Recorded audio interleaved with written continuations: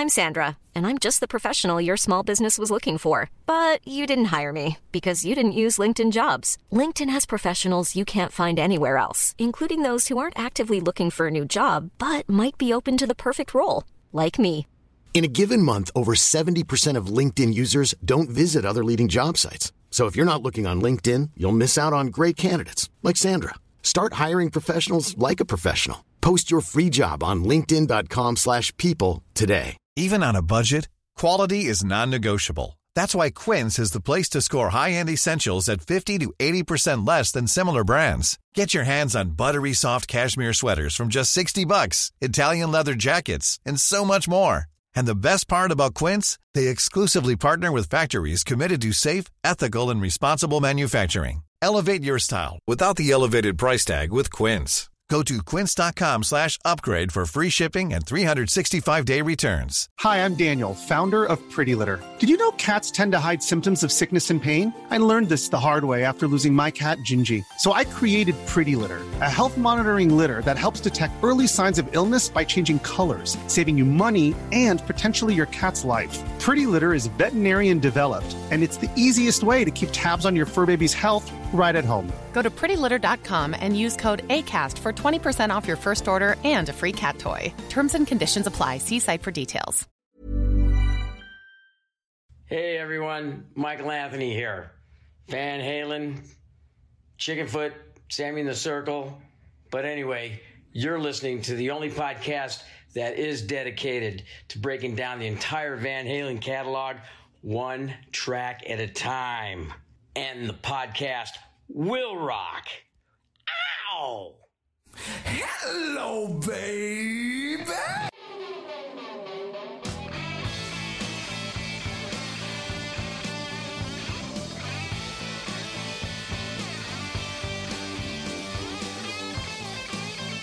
What is up, all you rockers, rockettes, and everything in between? You have joined us for a new edition of And the Podcast Will Rock. We are the show that dives into the catalog, the discography of one of the greatest rock and roll bands of all time, Van Halen, one track at a time. I am your co-host, Mark Kamayer. With me, as always, Corey Morissette. Corey, have you ever been to Florida in August? I've never been to Florida, period. I'm from the frozen wasteland of Saskatchewan, so you'll have to tell us about Florida.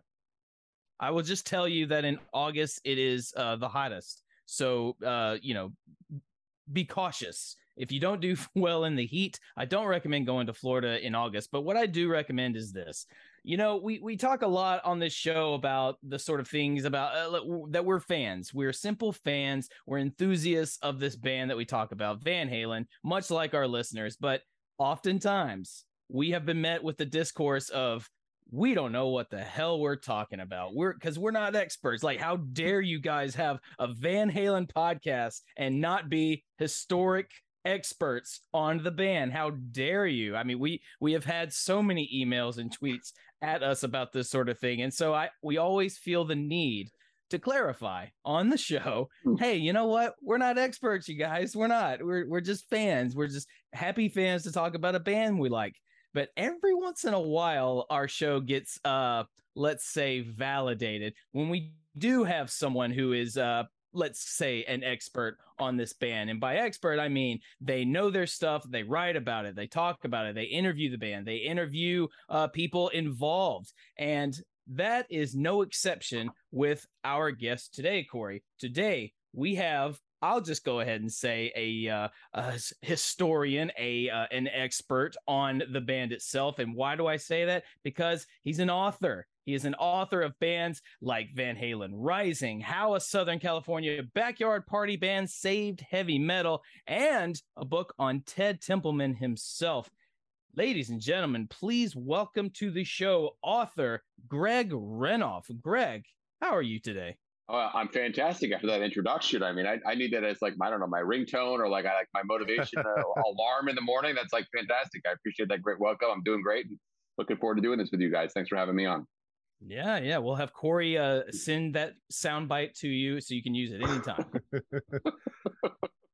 And ever since we started this show, I said, oh, it'd be so amazing if we can get like Greg Renoff on the show, because he literally wrote the book.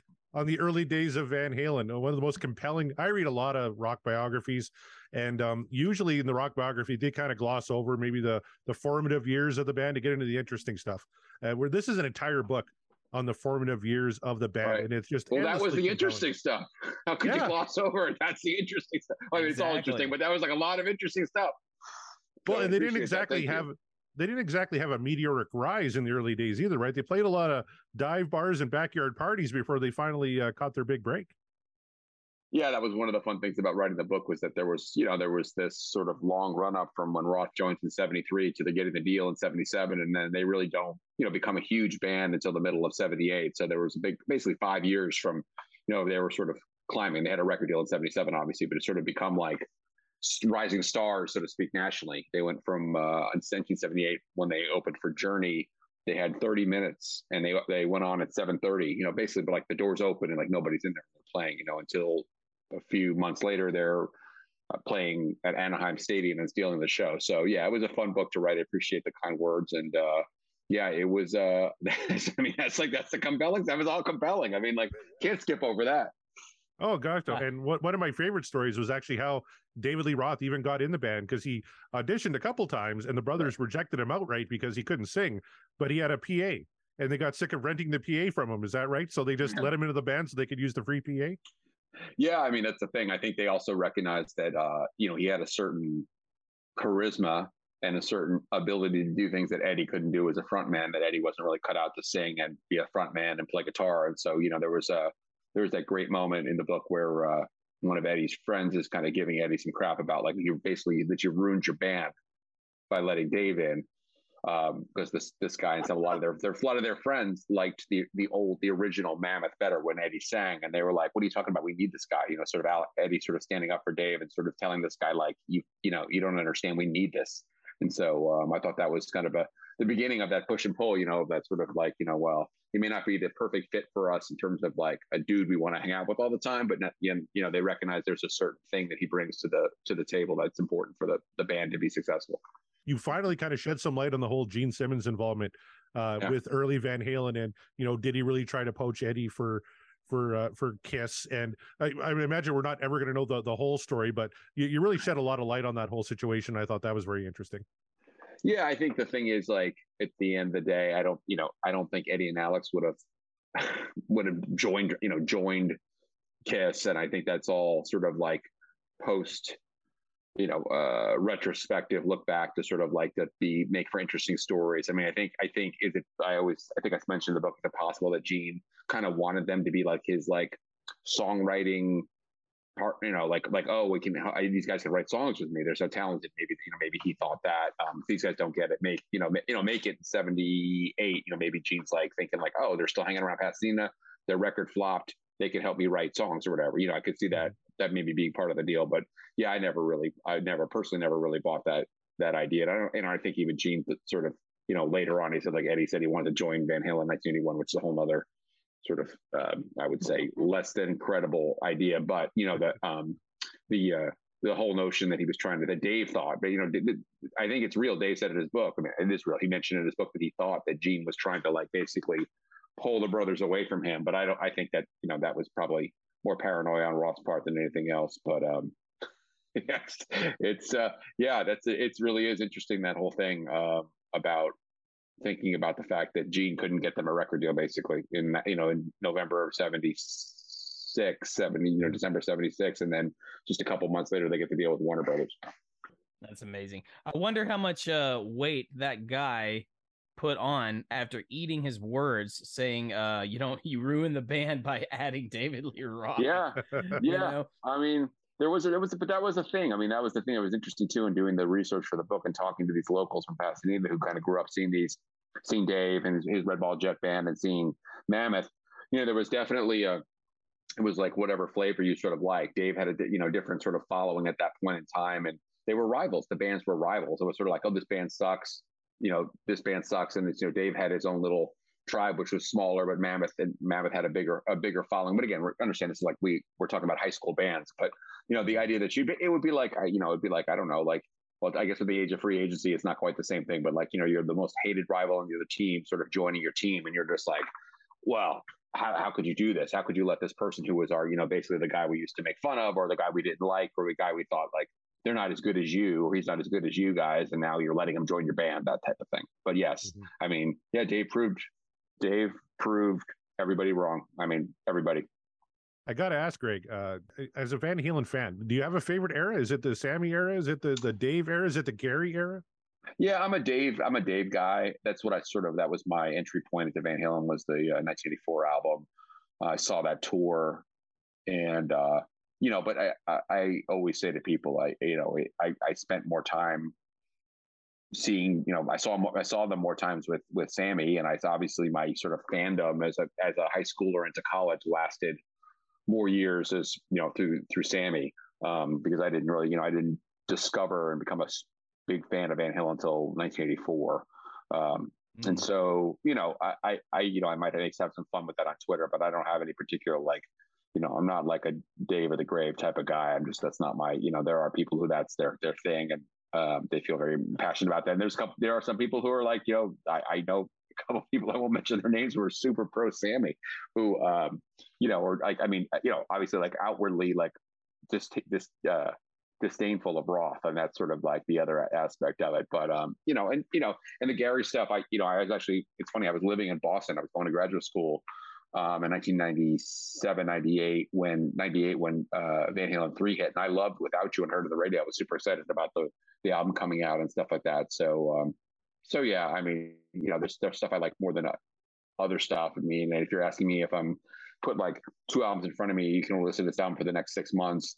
It's going to be, Fair Warning or 5150. I'm going to pick Fair Warning, but it's not like I'm like religiously only like investing in one era.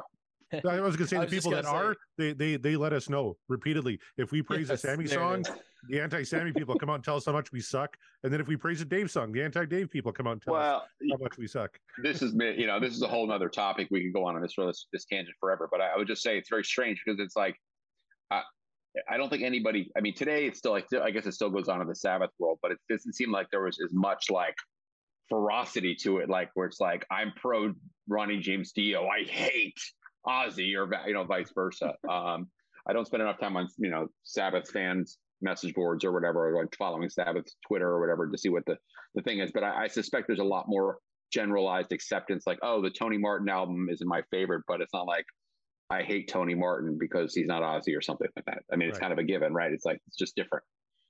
Yeah, they're pretty chill about the Black Sabbath of it all, the metal fans anyway, because it's like, you're either going to say you hate Ozzy, which, why would you say that, and then or you're going to say you hate Dio, and why in the blue hell would you say that? So, right.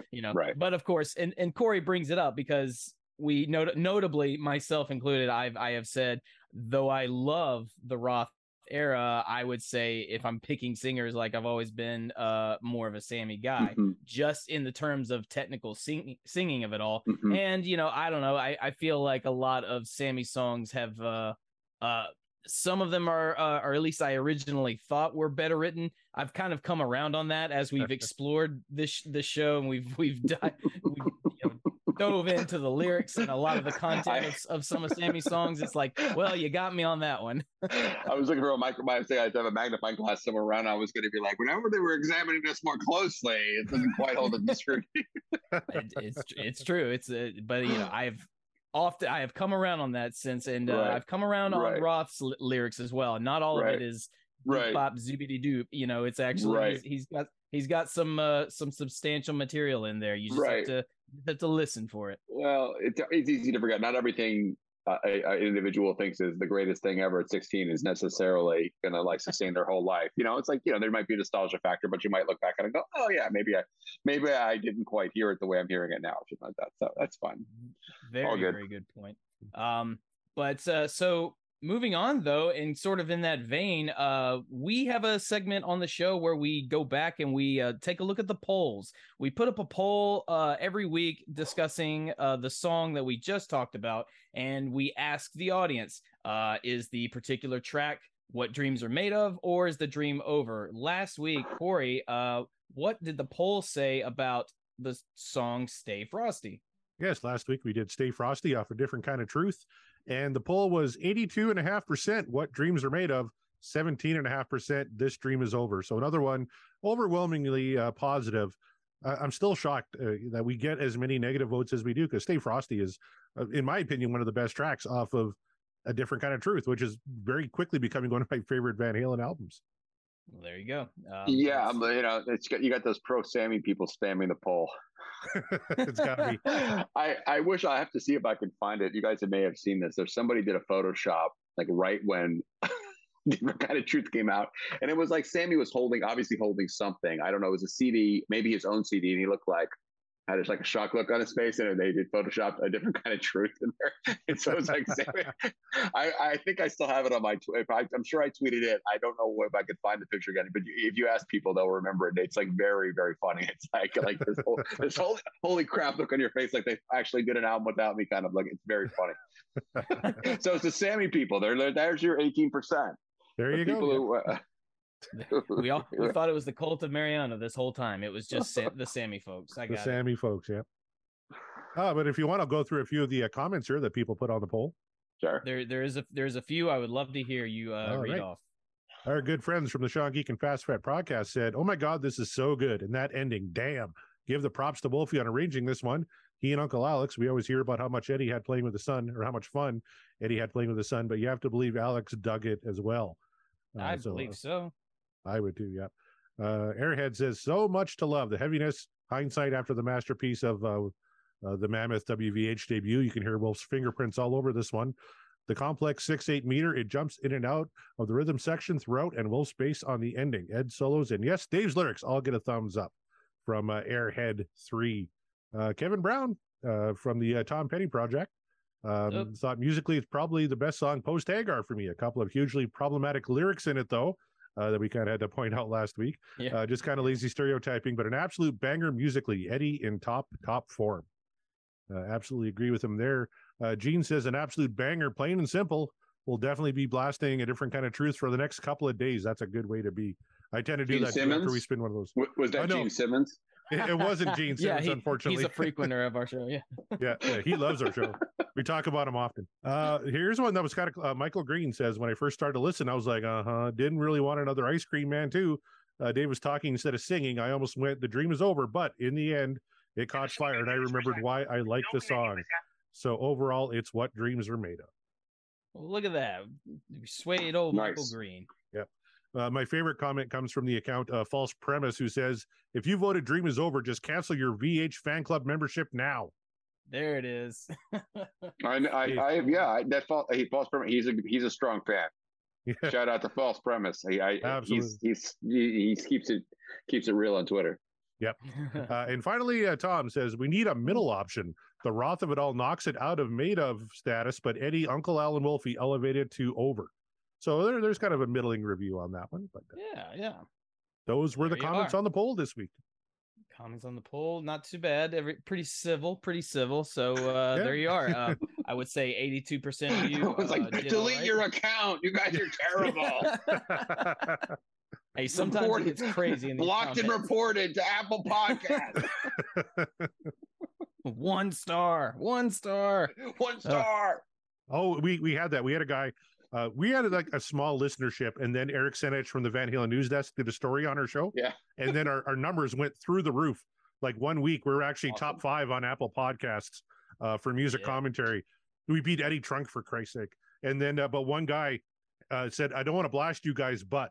And then he wrote a 3-page letter explaining how much we suck in very, very fine point detail on every single thing we ever said wrong in like 10 episodes up to that point. So he didn't want to blast us, but then he proceeded to blast us. Yeah. He's just like, did you just check your Yelp reviews? He's like, these guys are terrible. Oh, he gave us a 2. He didn't go 1 star. He gave us a 2. So. At least a 2. Because you know like when you go on Yelp, you go on Yelp and they'll say, is this your business or whatever? You guys will go on it, but like, you're behind the podcast will rock you. But like, well, what? And they were like all these negative reviews. Yeah. Do not check our Yelp reviews, people. Don't do it. That's where the real hate comes in. That's right. Yeah. Those non-rock historians, they suck. But fortunately, the assholes I think have dropped off now. They don't listen to us anymore. Right. And all the folks that do are in for a treat tonight because Greg Renoff is going to elevate this show. Our 40th episode. Not so far. There's nowhere to go but up. Exactly. That's right. 40 episodes. Our podcast has turned middle age. It's aging well. So with that being said, oh, well, thank you, Dave. With that being said, I think it's time to enter the domain of the wheel. Greg, you can confirm to the listeners that the wheel is in fact real. We still have people that aren't convinced, or maybe it's a bit. I don't know. But I think it's like Bigfoot or something like that. Like you're going to like the Sci-Fi Channel, be like, "Is the wheel real? We're going to look it tonight." I think they just want to question our authenticity. Yes, there's no way they're just randomly picking songs. Like, no, there's a wheel. There it is. You got to put the little below me, like Greg Renoff says the wheel is real. I mean, I saw it. It was out there. It was real. It was definitely real. Greg believes in the wheel. It was red and white and black, just like the Van Halen number, just like they said. There it is. Colors of Van Halen. It's real. I don't care what anyone says. Exactly. I tell you, every guest we have that comes on the show, though, they go, "We don't really spin a wheel, do we? You're going to tell me the song so I can prepare for it?" I'm like, "No, we really." Should I take a picture and post it on Twitter? I'll be like, oh, we'll keep the mystery. That way people can discredit me too. There you go. He's in on the conspiracy. That's right. We roped Greg Renoff in all this. That's how far we've gone, and we'll keep going further until that's you how all deep believe the rabbit hole goes. Yeah. Yes. To hell with the Cult of Mariano. We've got like the wheel. But before we spin it, I always like to ask if there is a particular song or maybe a particular album that you want to manifest so that for the wheel to spin. So do you have anything in mind in particular, Greg? I'd love something from Diver Down. And if it hits Diver Down, they're going to say the wheel's not real. There's no coincidences. I mean, look, Corey mentioned to you earlier that Eric Sinich, friend of the show, when he called his shot, he called Cabo Wabo, and we spun Cabo Wabo through all. I mean, I don't know what he did, who he prayed to, or what he had to sacrifice in order to make that happen. But the wheel was nice to Eric. Maybe I'm looking. There's something like 81 songs on the wheel. Yep. 81. Okay. Yeah.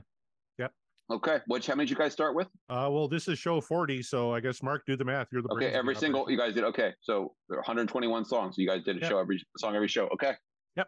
Yeah, and if there is an instrumental track that precedes the song that we spin, we'll play that just for fun. We added on. Yeah. So we do that. All right. So something from Diver Down. Corey, do you have something in particular you want to manifest for tonight's show? I tell you, Diver Down would be great. That's probably our least represented album so far. In 39 episodes, we've only done Happy Trails off Diver Down, so we are due. But I have been jonesing for a debut album track for a long time. I really want to hear some Feel Your Love tonight. That's kind of what I'm hoping. Okay. For. Oh, man. That would be fun. Yep, I echo your sentiments. We talked about it earlier off air. Yeah, I want to hear some Van Halen 1. I think it's time. Specifically, my favorite track off that album, Ain't Talking About Love. I would not be mad about that. We've got so many hits left that we haven't spun yet. We keep going into the kind of the sort of deep dive tracks, or right. The wheel just wants us to get rid of Van Halen 3 right away because we just keep spinning it. Maybe, I don't know, maybe Gary's in on this whole conspiracy. I'm not sure. Apologies to Gary once again. But yeah, I'm going to manifest something from Van Halen 1. So let's see what we got. So without further ado, if you guys are ready, if old Sammy back there is ready, the wheel is primed, it's going, it's ready to be spun, and we will spin as soon as Sammy says we're ready to go. Here we go.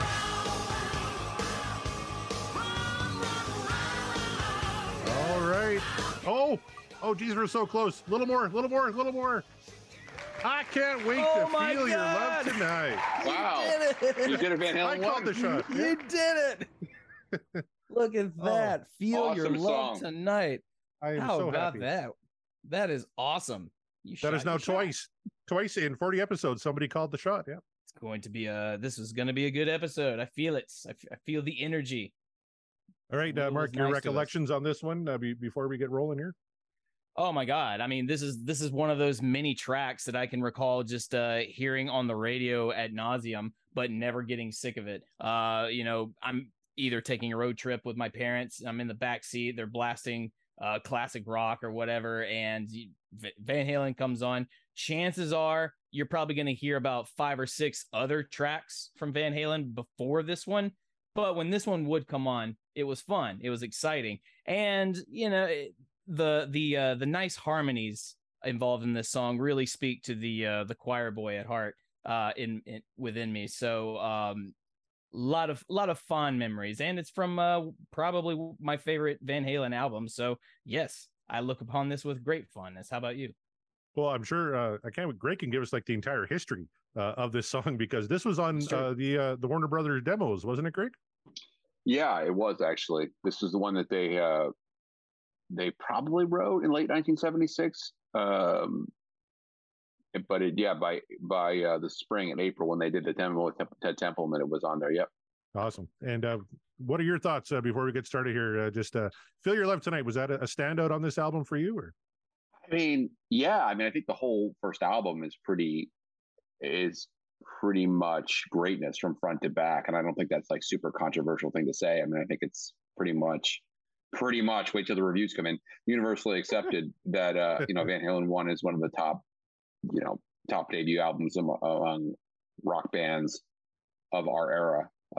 We can go through the usual suspects: Led Zeppelin 1, Appetite for Destruction, Boston, such and such. I think Van Halen's always going to be in that conversation of that list if you want a top 5, top 10, whatever it is. And so when you have an album like that, there's not going to be a lot of filler on it, and this definitely is an example of an album that, in my estimation, I mean, I guess it depends how you define filler, but really it's a front to back album. I mean, there's not like it's not like Appetite for Destruction. You're not going to be like, you might skip songs if you want to, but you can obviously sit there and there's not like any songs that are like, this song is horrible, you're going to go through it. So great album. So yeah, I love this song. I have a lot of things to say about this song as we get into it.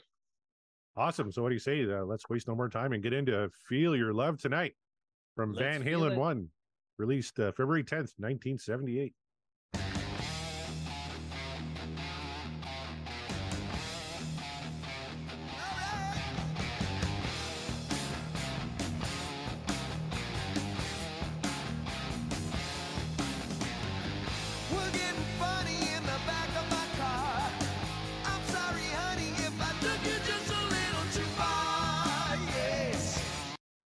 Real quick, I just wanted to. I love gushing about Ted Templeman in his productions. There's so much space in this track. Like everything has room to breathe, and everything sounds so nice and clean. This is really just a well mixed, well produced album.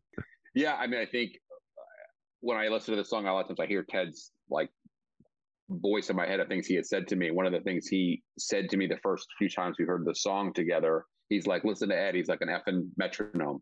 He's like, just how he was always on. He was just Ted was always just so amazed at how precise his meter was when he played, and talked about this riff where he was just like, it's so syncopated and it's so it's so tight the way he played it.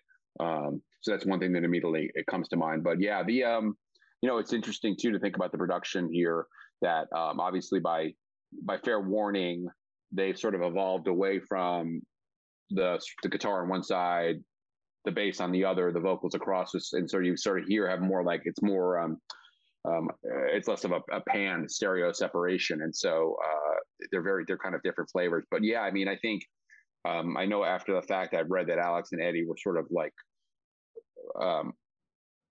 what would I say? I don't want to say disappointed, but we're expecting this album to sound more like a Led Zeppelin album when I guess they were talking to Ted and Don. They're like, we want it to sound like Led Zeppelin 2 or something like that, and it didn't really sound like that to them, obviously, which is good, because if it sounded like Led Zeppelin 2, we'd be like, how dumb is it that they just they tried to imitate Led Zeppelin, the mix or whatever. But I think, like you said, the sound and the production, so many things to say about it. The way the harmonies, particularly how powerful they are when they come on in throughout the song. Obviously, the guitar sound, which is the legendary thing. But yeah, it sounds like, I don't think I'm saying anything profound. It sounds like guys playing together in a room, which really it was. I mean, that was the way they recorded the basic tracks. Was that Eddie, Alex, and Mike were in one room. Dave was in a vocal booth right next door, like literally like through a piece of glass looking at them, and they played together, and that's how they did the basic tracks. And so it comes through in the music. It just sounds like a group rather than sort of an disembodied set of guys playing music together.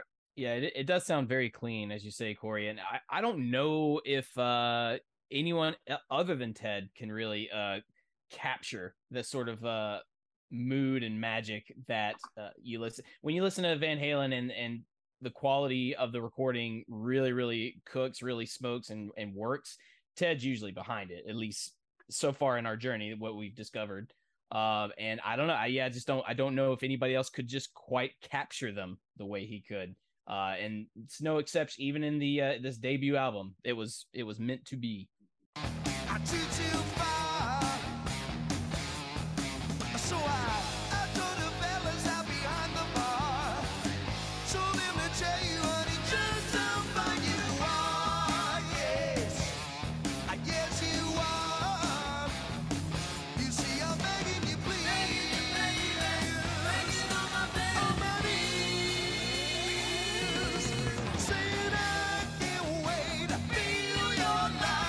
So get ready for this next little background vocal, Phil. And I don't think I noticed this until after I finished the book, and maybe somebody said it to me or I noticed it myself. There's a very Beatlesque little flair here when you listen to how I think it's this one that's coming up, when they, at the end of where they go, I'll let it play, you'll hear there's like a little Beatles thing, which is really the only time they do this on the album. But when you hear it, I think you'll if you think about the early Beatles songs and the way they did their harmonies, you'll hear it. I'll point again when it comes on. Alrighty. Yep. What have you thought about that? If you hadn't pointed it out, yeah, I've heard the song hundreds of times. I don't recall that. That's very much "She Loves You" woo from Van Halen there.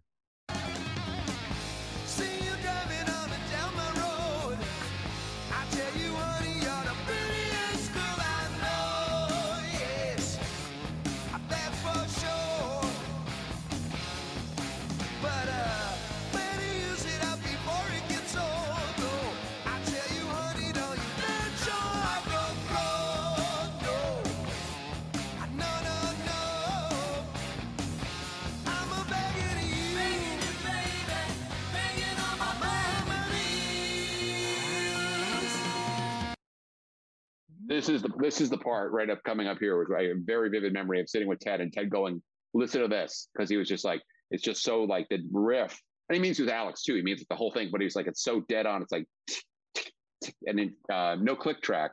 When they recorded this record, I don't think they ever used a click track on the first 6 albums at all. Meaning there was nothing for people who don't know. I know.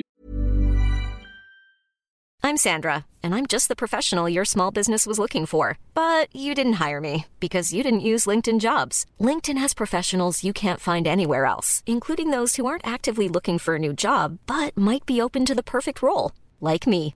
In a given month, over 70% of LinkedIn users don't visit other leading job sites. So if you're not looking on LinkedIn, you'll miss out on great candidates like Sandra. Start hiring professionals like a professional. Post your free job on linkedin.com/people today.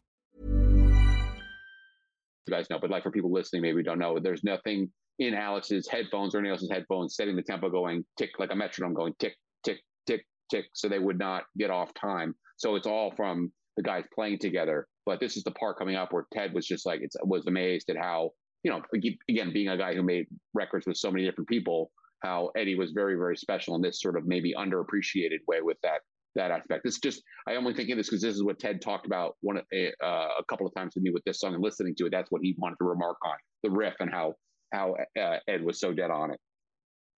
That's amazing. And at this point, like the band were a pretty well-oiled machine. Like they were playing a lot in the years leading up to this. Do you know how like Feel Your Love Tonight was on those original demos? Do you know how old that song actually was? Like I was saying, I think they probably wrote it in 1976 in the late summer. There was a period of time right around the time they probably ran into Gene Simmons, some of those songs from that demo. Well, most of the songs from the Gene Simmons demo, I'd say were probably a little bit older vintage. So that would have been in October, November of 76. When they were home, they wrote songs like Atomic Punk around that time. That may have been a little bit later, but Feel Your Love Tonight, that was another one that was a later vintage song. Obviously, something like Running with the Devil went back further. Ice Cream Man was something they had been doing. Dave had done way back, and that was another one.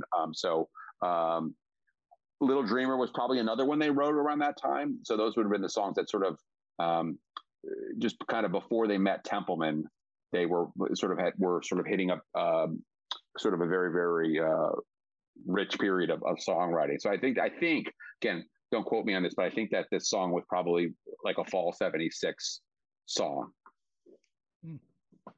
Cool. I'm quoting you on that. You're the expert. You know everything. Leave your comments in the reviews, but don't blame these guys.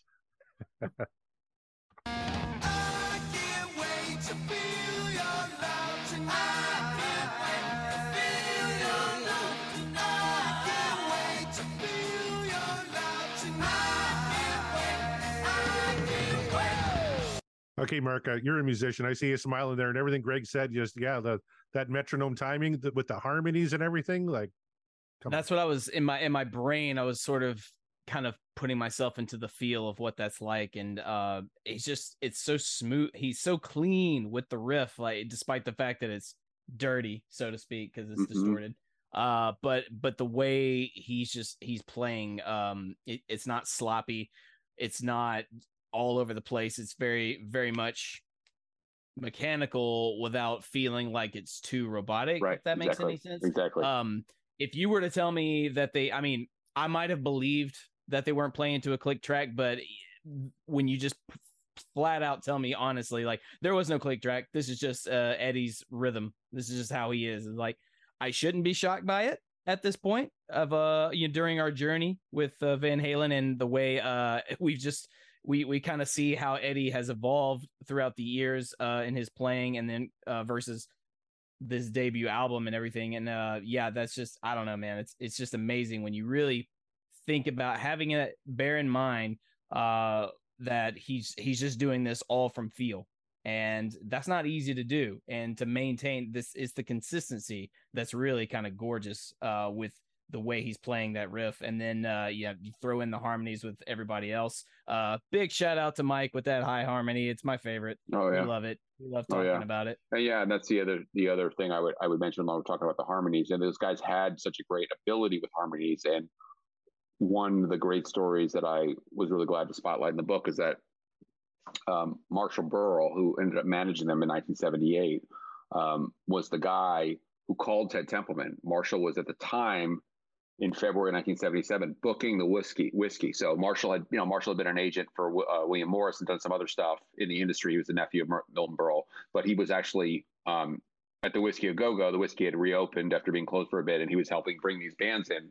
And they sort of like launched this new whiskey with punk bands and new wave bands, and Van Halen was playing there. And he called Ted, and one of the things he said to Ted is like, you got a real aptitude with harmonies. I think you're gonna like these guys. These guys that really can sing, like they can do some real cool singing stuff. And Ted, one came down and heard them, and that's one of the things that obviously was a good fit. You have a guy who, as a producer, who had been in a band called Harper's Bazaar, which was a sunshine pop band in the late '60s, and that was their specialty.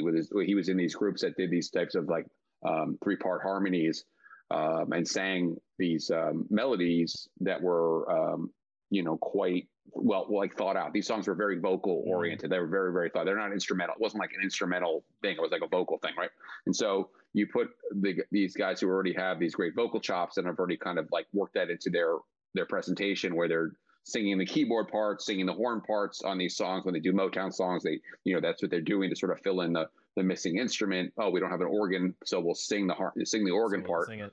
Yeah, and then you put them with Ted Templeman, who already had this knack for it from working with the Doobie Brothers too. Obviously, he had that long, he had already had a very successful track record as a producer, working with a group like the Doobies that had so many,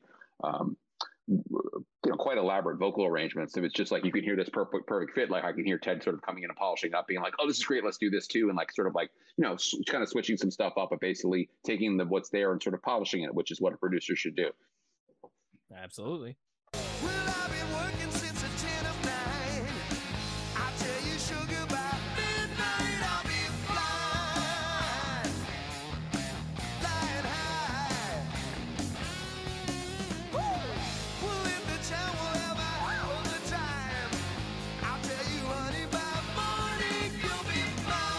here's something else that I never really sort of like. Maybe I should have harped on this in the Van Halen Rising, but that ship has sailed, so we'll let that stand as is. But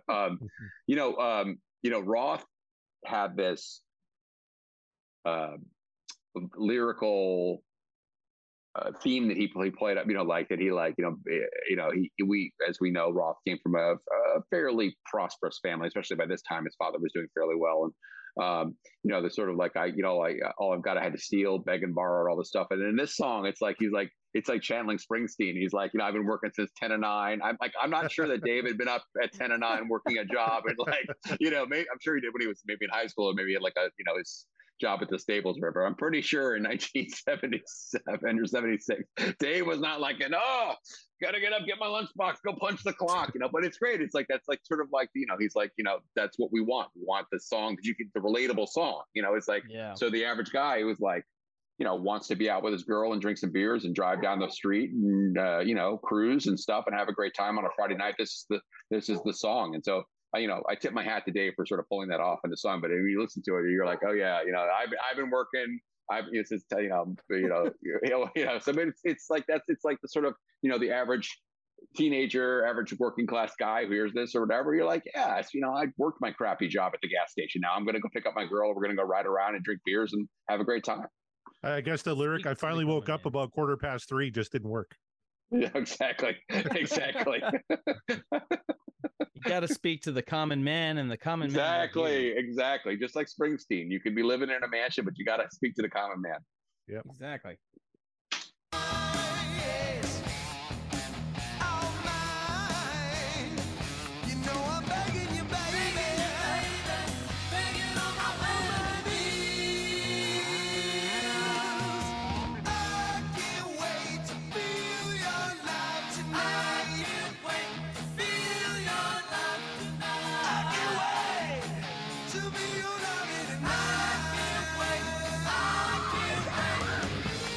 I don't know if I'm supposed to interject this much. Yes, but that's what you get from you guys. You absolutely should. I really, it's just so damn catchy. It's so catchy with the harmonies. And it's just like, how could you not? It's just a great pop song. Again, it's a hard rock, pop rock, whatever you want to say, heavy, pop metal, whatever it is. It's just a great, great, great song. And I'll tell you the other thing that really comes to mind when I listen to this is just how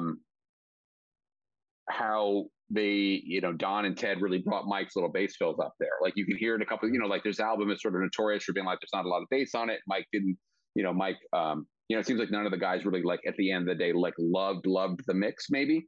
But that you can hear a couple of where Mike does these little fills with the bass where he's sort of running up the neck at that point in time. And that, it's cool to hear that for all of the sort of like, Mike doesn't bring much to the table except vocals and stuff like that. You can hear those little bass fills and they highlighted in the mix. They push the faders up right there to get that to kind of come through there.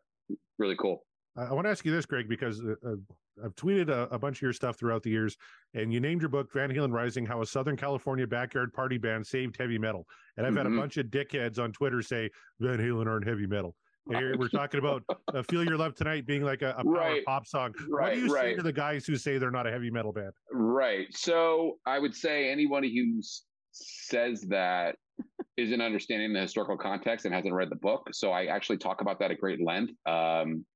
Yes, I would generically agree that Van Halen, it's not like Judas Priest. They're not like Slayer. They're not like Venom.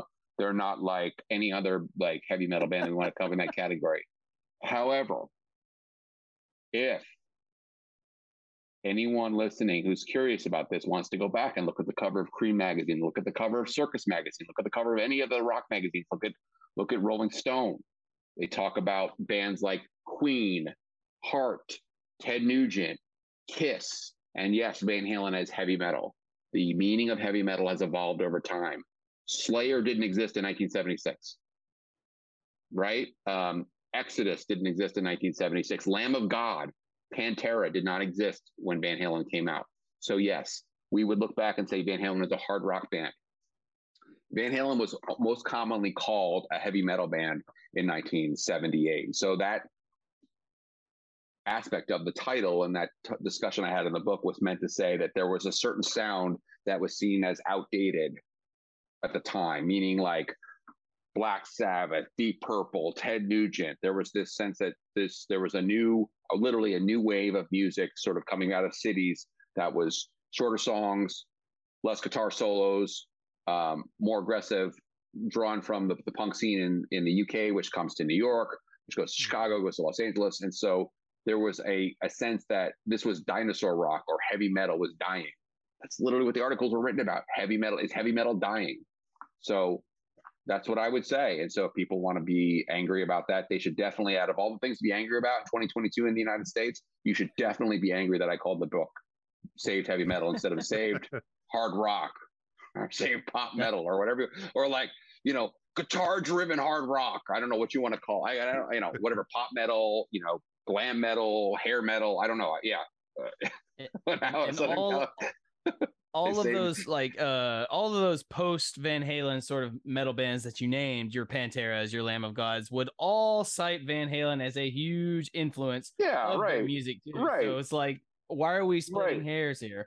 Right. I mean, like, again, like, I don't know, like, Stranglehold is not like, when I listen to it, I'm not like, that's such a heavy song, right? But like the idea of like, it was just like loud guitars. It was a shorthand for sort of like arena rock, like overblown hard rock music. So, or whatever, it was called heavy metal. I mean, they called Heart heavy metal. Queen. I mean, I have a cover of Cream magazine. It's heavy metal dying. It's like, again, so I guess I could have called them hard rock and said like all the people in 1978 called them heavy metal. They're wrong. We need to ignore what was said at the time and just sort of focus on, it just, that's, as a historian, I mean, I don't know what to say. I mean, that's like a lot of people were very angry about that. They were very angry about that on Amazon reviews, Twitter, Facebook, very angry about that. And then, you try to tell them and explain like, I understand your point. I do understand your point. In 2020, 2016, 2015, we're not going to go around going like, heavy metal is defined by Van Halen. But it's okay. They didn't read the book. They want to be mad. Exactly. It's going to be okay, everybody. It's probably not for some people. They're still mad. I mean, for some people, maybe not.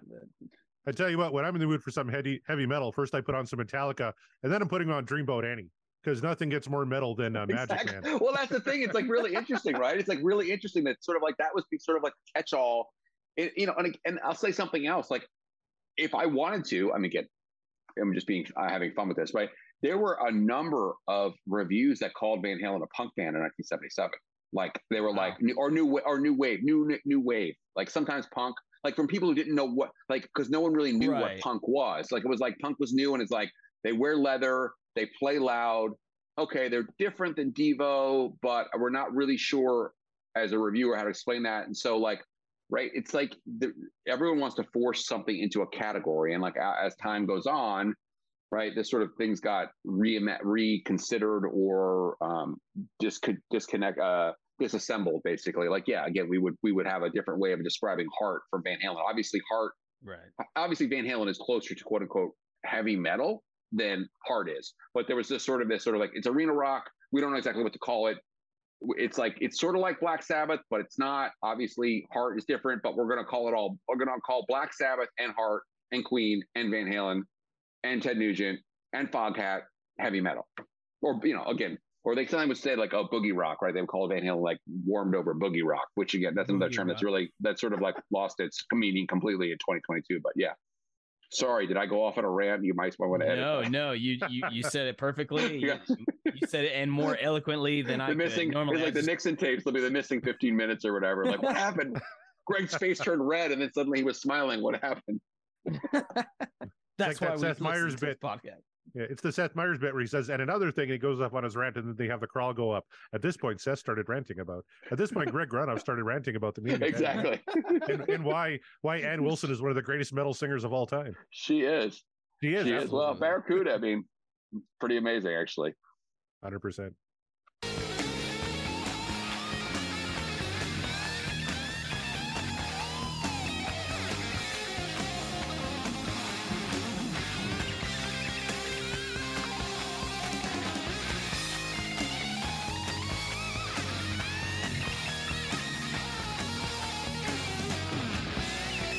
have more to say. Good. So one of the interesting things was I got to see the tape boxes with the track sheets, which is say, track 2 is bass, track 3 is guitar 1, guitar 2. And I got to see those for this album, which was really, really cool. There's a hand clap track, which you can kind of hear here if you listen, like during the I Can't Wait. That's sort of like where like, not like I Can't Wait, when Eddie's like doing a solo, there's a hand clap track, and there was a tambourine recorded, which I don't think I think it was never used. So they're like, yeah, we trashed that idea, but like, Ted is notoriously was like a percussion freak. He was always like, lots of congas and like all the stuff on the Doobies records and everything. He had probably had a tambourine that they ended up tossing out. The other thing I was going to mention here is really cool is this is one of those songs where they played it. The tape that they played, Eddie played the rhythm guitar, obviously, with the band, with the guys, and then later went back and overdubbed the solo. This is one of those songs that has the guitar rhythm track under it, so you can hear those like amazing chords he's playing behind it, and then he went back later and did the solo. One of the top rhythm guitar players of all time. I think that's right. Someone in the comments might get mad at me about that. I think that's right. I think that I don't think he soloed and then went back to put the chords in. I think he played the rhythm track and then overdubbed the solo. If I'm wrong, I'll take full responsibility for that one. That would be a screw up, but I think that's right. It sounded like the riffs were still going, based on although it's hard to hear it because that solo just rips and it rips hard. Yeah. So I think he overdubbed the solo. Yeah. But and I was listening to the bass because, like Greg pointed out, the bass is nice and high in the mix and a lot higher than we've heard in a lot of early Van Halen stuff. So Van Halen 1, you still get there's some good shit in there too, and even maybe a little bit louder than Alex in the mix too. Like the drums are nice and subdued here. Yeah, I think the thing about this record is that I kind of understand in retrospect why Alex would say like he wanted like the For Unlawful Carnal Knowledge, like he wanted a more powerful drum sound. This is a guy who's like lives and breathes John Bonham, and that's his like main guy. And so the drum sound on Van Halen 1, I don't think is like on this one particularly. I mean, I'd have to go listen through track by track. It's not super well defined. It's not super powerful. I mean, I think it fits with the mix of the song, and I think that I wouldn't change anything at this point. Obviously, the album sounds amazing, but like you go back and listen to it, and you go, I could understand if I was a drummer why I would like to be able to hear my kick drum a little bit more or whatever.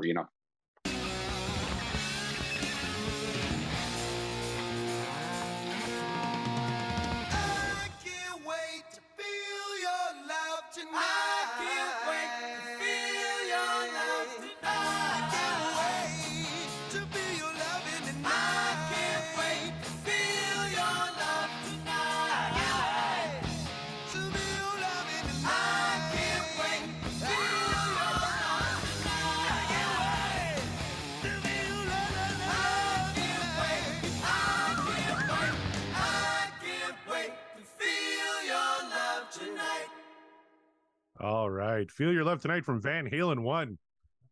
Mark Meyer, let's start with you. Actually, you know what, for tonight, I have a feeling I know how the voting round is going to go. So on the count of 3, everybody give me a thumbs up or thumbs down. I'm just going to play the clip because I think we're all in agreement here. 3, 2, 1. Oh.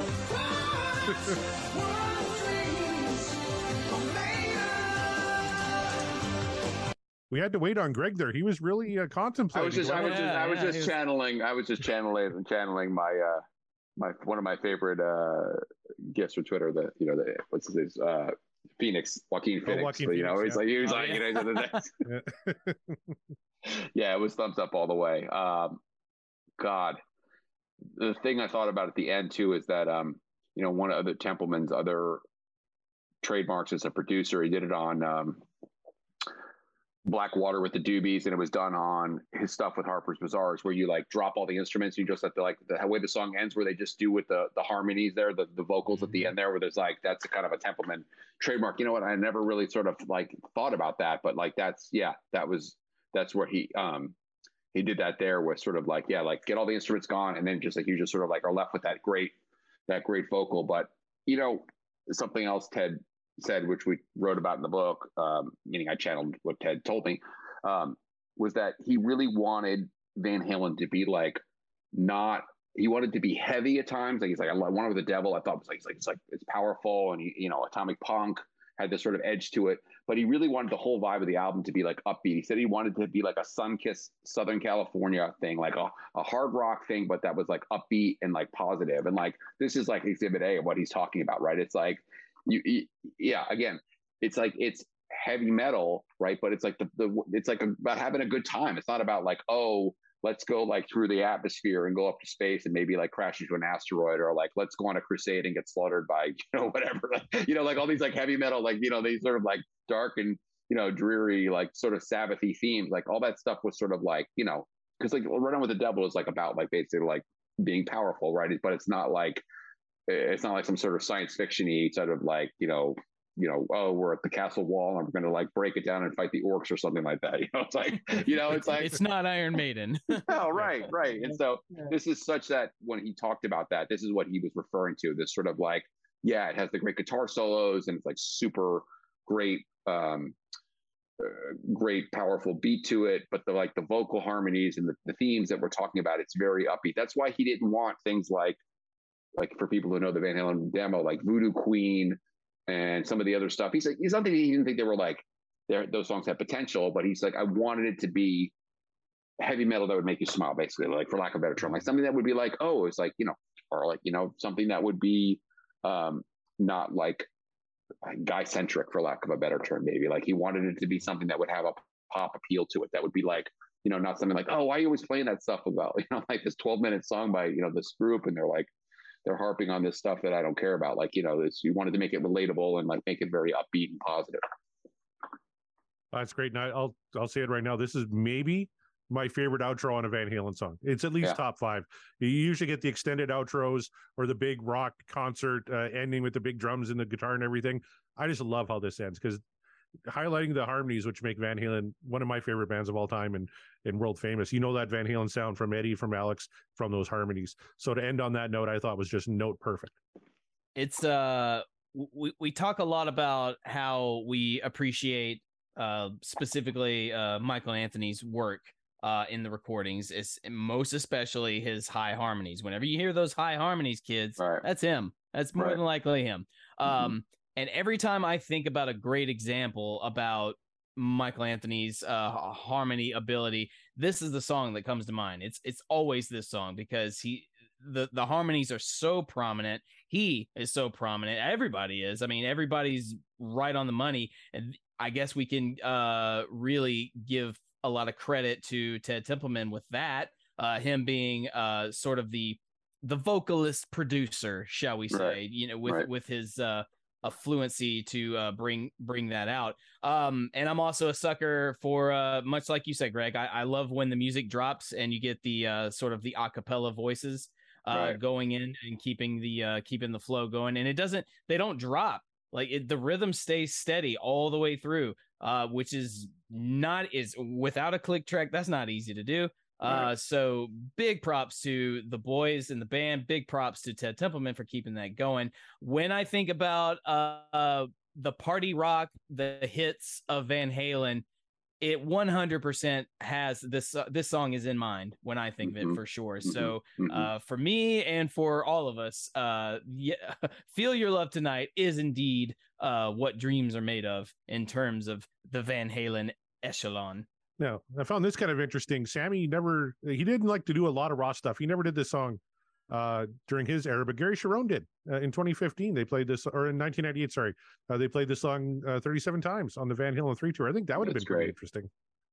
Yeah, I'm going to go check that out on YouTube. Yeah, it's, it's so emblematic of what Van Halen is. Actually, if you want to ask, like, this would be like, if you ask somebody like beyond the hits, like if you wanted to play a song for someone to kind of explain to them what Van Halen is, this would be a very good, like, probably better than a lot of the stuff on like maybe like a Women, Children and some of the other, like, like basically like I'd say like a song that's like not a top 3 or 4 song from an album. Like this is probably like would be one you'd want to say, this is what Van Halen's about: the harmonies, the guitar solos, the good riffs, the party lyrics, the great virtuosity from all the guys in the band, and just the the upbeat feeling that you get. Again, not every Van Halen song does that to you, but this is definitely would be one you could play for people and say, oh, this isn't a top 10, meaning a top 10 Van Halen song in terms of the top 10 most commonly listened to Van Halen songs, to be like, this is what Van Halen's about. It's rare when we get a full clean sweep like that, but when we do get it, I think it's rightfully just, and I think we can all agree, you included, listeners out there, that sometimes you just gotta kick back and listen to some good fun rock. And Feel Your Love Tonight is fun rock, but you don't have to take my word for it, and you don't even have to take Corey's word for it. Take it for the word for it from our guest today. Freaking Greg Renoff, author extraordinaire. Greg, first of all, thank you so much for being on the show. Thank you for all of your contributions here. This has been enlightening and awesome. And why don't you let the people know what you got going on and where they can find you if they want to follow your goings-ons? I'm just cranking out the Van Halen memes as fast as I can over Twitter at Greg Renoff. That 70s sports guy is he's like tough competition. I'm going to catch him eventually. Good luck, man. He's posting a shit ton. That's one of my favorite, obviously one of my favorite accounts. Great fun. And always hilarious. But there is he's got a few go-to Van Halen memes, which are always, it's funny. I mean, it's it's like a comedian that tells similar jokes. So you kind of know where it's going to come from, but I always laugh. You always know the joke's coming and you're always laughing. Yeah. You're okay, here comes this. But yeah, it's great account. One of my favorite follows. Now, I'd be remiss if I didn't ask, Greg, you got any plans for a new book? And there's so much Van Halen history yet to be mined. Any thoughts of maybe doing a sequel to Van Halen Rising? Yeah, I'll do another Van Halen book. I am contemplating the way to approach that. But yeah, I'm always messing with Van Halen stuff when I work on some my writing or research, and I have when I die, God knows what's going to happen to my Van Halen stuff. It's going to have to go to I don't know. You guys have to figure out something to do, raffle it off on my deathbed or something like that. But I'll do another Van Halen book. It'll come. That'd be great. If you're looking for someone to take that Van Halen stuff off your hand, me and Mark, we'll pay for shipping even if you want. So there you go. Yes, you heard it here, folks. Back up the truck. It's a lot of stuff. Oh man. We should tell people, actually, I just want to let the people know, TemplemanBook.com, if you want to get Van Halen Rising or the Ted Templeman book, Platinum Producer's Life and Music. I bought that on Kindle, but I'm looking here, and you can still get a version. I can sign your Kindle. Send it to me through the mail. I'll Sharpie that screen in a heartbeat. Well, every book I read, it's a Greg Renoff signed book. I don't know what happened. Every page. I may just spring for the actual book, personalized and signed by Greg Renoff. I can't wait. Anytime. You guys are great. It's amazing. Corey, where the people can find you and where they can find the show and everything connected with it? Well, they can find me at CD Morset on Twitter. They can find the show at Podcast Will Rock and our website, www.podcastwillrock.com. We got some merch on there. Catch up on old episodes. You can get the merch, people. Get the merch. You're going to love it. Yes. Write to us. Let us know how much we suck. And let us know how much you loved Greg Renoff on the show. And hopefully, if we get enough good comments, we can con him into coming back at some point, because this is a real treat for me. I love it. Anytime. Anytime. I'm happy to come back. Next Wednesday, I'll come back again. No problem. There you go. Perfect. There you are. Yeah. You can find me at Mark the Bat on Twitter and Instagram. Go ahead and tweet me. Tell me all about how finally we got ourselves another expert on the show, an actual historian. And except when it comes to heavy metal, because he's wrong. It's like you could, the discourse on whether or not you feel one band is heavy metal versus another. You can send those to me, because I'll just simply send you a GIF of the guy saying, okay. And I take great joy in things of that nature. But speaking of heavy metal, though, and all rock natures of all sorts, there are so many bands, so many great bands that are either connected to Van Halen or have some sort of connection there. And you can find some podcasts on those bands right here on the Deep Dive Podcasting Network. You name it. Your Judas Priest, your Deep Purple, your Queens, your AC/DC, it's all there. Your Tom Petty's, go on it, check out all the awesome shows on the Deep Dive Podcast. We're there, including Corey's other shows, Backtracks and Backtracks theme music. Check those out. get the numbers up. You can tweet at me if you have a problem with that, because whatever, I'll accept all angry tweets. I live for such a thing. And I also live for rocking out to some good Van Halen tunes. That's why we're here. That's why we do the show. That's why you're here to listen to us. We are, and the podcast will rock, and we will rock you later.